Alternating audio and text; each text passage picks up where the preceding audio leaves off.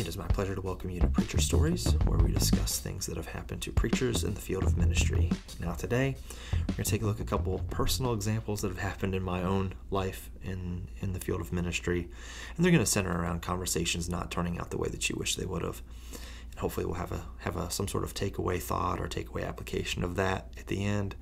The first story I want to share with you is I was in college and I was working with the church, and me and actually another college friend, we were working with this small congregation, and we were on our way out there one Wednesday night, and we got caught in a torrential downpour on the way there. I mean, it was awful, like a monsoon. And so we pulled off the road, we pulled in this gas station, we go inside, and we're kind of waiting for it to subside, to let up, and I saw this guy walk by, and he had a shirt on. I think it said Jesus Freak on it or something. I was like, oh, hey, cool shirt. And then the next thing we know, we start having this conversation, and he's kind of going all over the place, not spending very much time with one thing, and then he's on to the next. And I don't really know what line was connecting the dots between the thoughts, but anyway, it was interesting. So, we were listening.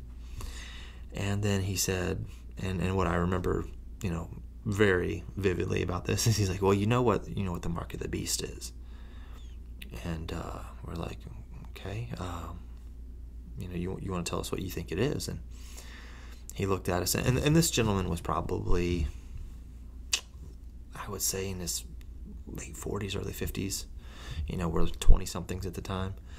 And not that matters, but just to give you a little bit of background. And he looked at us straight in the face, and he said, computers. The mark of the beast is computers. And so we're like,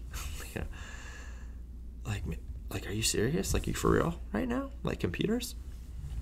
And he said something about like six keys down and 6 keys across, and I don't know what 6 keys across he's talking about. There might be 6 keys down if I look at them right. 1, 2, 3. Maybe on my keyboard there's 6 keys down, but 6 keys, like, I have no idea what he's talking about. And so, we proceeded to ask him, like, so you mean to tell us that John wrote this book 2,000 years ago to first century Christians? And he wrote this book to them, and he was warning them about computers? Like, for real? And I think, from what he just paused for a second, almost like he did like one of those, like, and then he went on, like, he snapped like to the next 2 or 3 or 4 talking points that he wanted to talk about. And that's a conversation that's just stuck in my mind for so long, ever since it happened, that I wish that conversation would have went differently. I wish that might have clicked, that, hey, John wrote this book, and it had to mean something to the people that he wrote it to, and he wrote it to them. I mean, it's for us as well, but he wrote it originally to them. It has an immediate context. It has an immediate purpose. And that book would have meant nothing to those people if it's just stuff that people are trying to say that are, events that are happening in the history right now, like in the United States right now.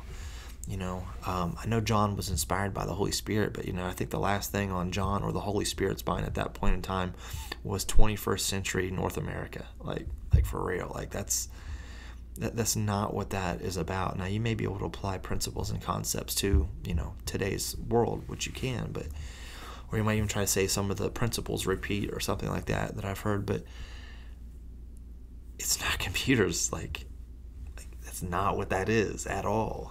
That's not what he was warning them about. That's not what the mark of the beast is.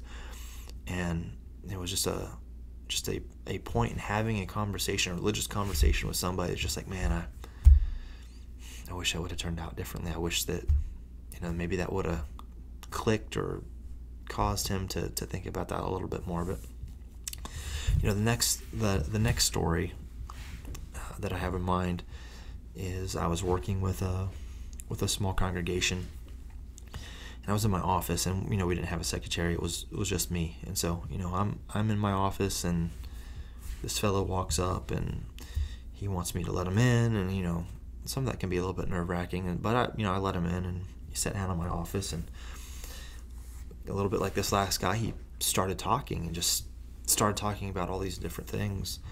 And again, I wasn't quite sure what the connection with some of them was, but I let the man speak.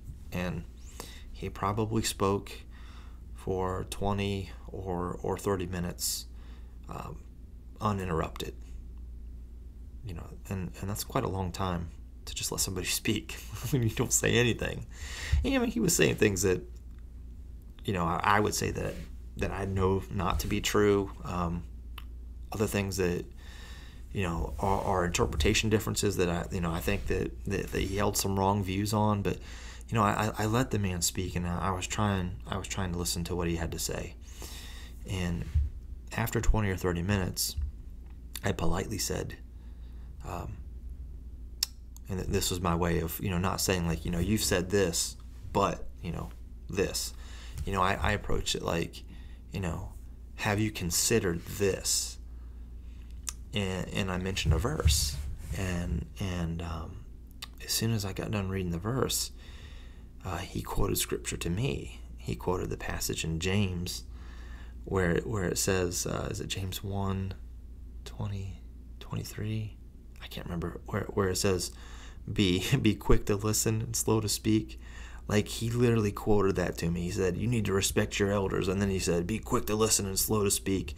And I'm just thinking to myself, like, man, like, I've let you speak for like half an hour and I haven't even said anything. Like, I've been listening to you all this, like, sure, my patience was tested, but, that happens. But, like, I was okay with that. I was letting the guy have his moment, let him speak. All I did was mention, have you considered this? And, I was reading the scripture to him, and just like, just I don't know if it's irony of the fact that he's quoting the scripture to me. That's like, everybody be quick to listen and slow to speak. Apparently that did not apply to him. It only applied to me. And, that's one of those frustrating situations where, that was a conversation that I wish would have turned out differently, that man might have, and again, he was probably in his 60s, that he would have had some sort of, respect for me, like any sort of respect for me at all. But he just wanted me to accept what he had to say and not say anything in return. And on top of that, he said that he wrote scripture, which, I have I have a big problem with that he was saying that he was inspired and he wrote a psalm and he was going to give it to me, had I been nicer to him. And I mean, I don't know how I could have been any nicer to that gentleman, but anyway, those are conversations that didn't turn out the way I wanted them to. This is the takeaway from that. You're going to have conversations, especially religious conversations, that don't go the way that you want them to. They don't turn out the way you want them to. You can't control that. And sometimes somebody's going to say something that might stump you. You may not have an answer for it in that moment, and that's fine. You can go back and study it. And, sometimes you're just, it's not going to go the way you want it to. But here's one thing you can't control. You can control yourself. You can control your respect and decency as a human being for them, and show your love for them by respecting them and doing, what that verse does say of listening to what they have to say, and being kind and being respectful. You can control you.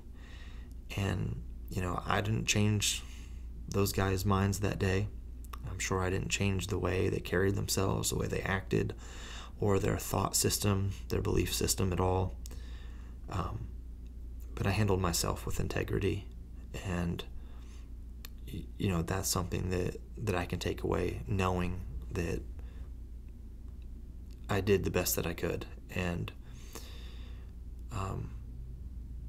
I treated them, I think, the way that Jesus wanted me to treat them. And sometimes that's all you can ask for. You're not always going to get the result that you want, but you can make sure that you are being who God has called you to be. So that's my encouragement to you. The takeaway of these stories of conversations, and I'm sure you've all had conversations. We've all had conversations that haven't turned out the way we wanted.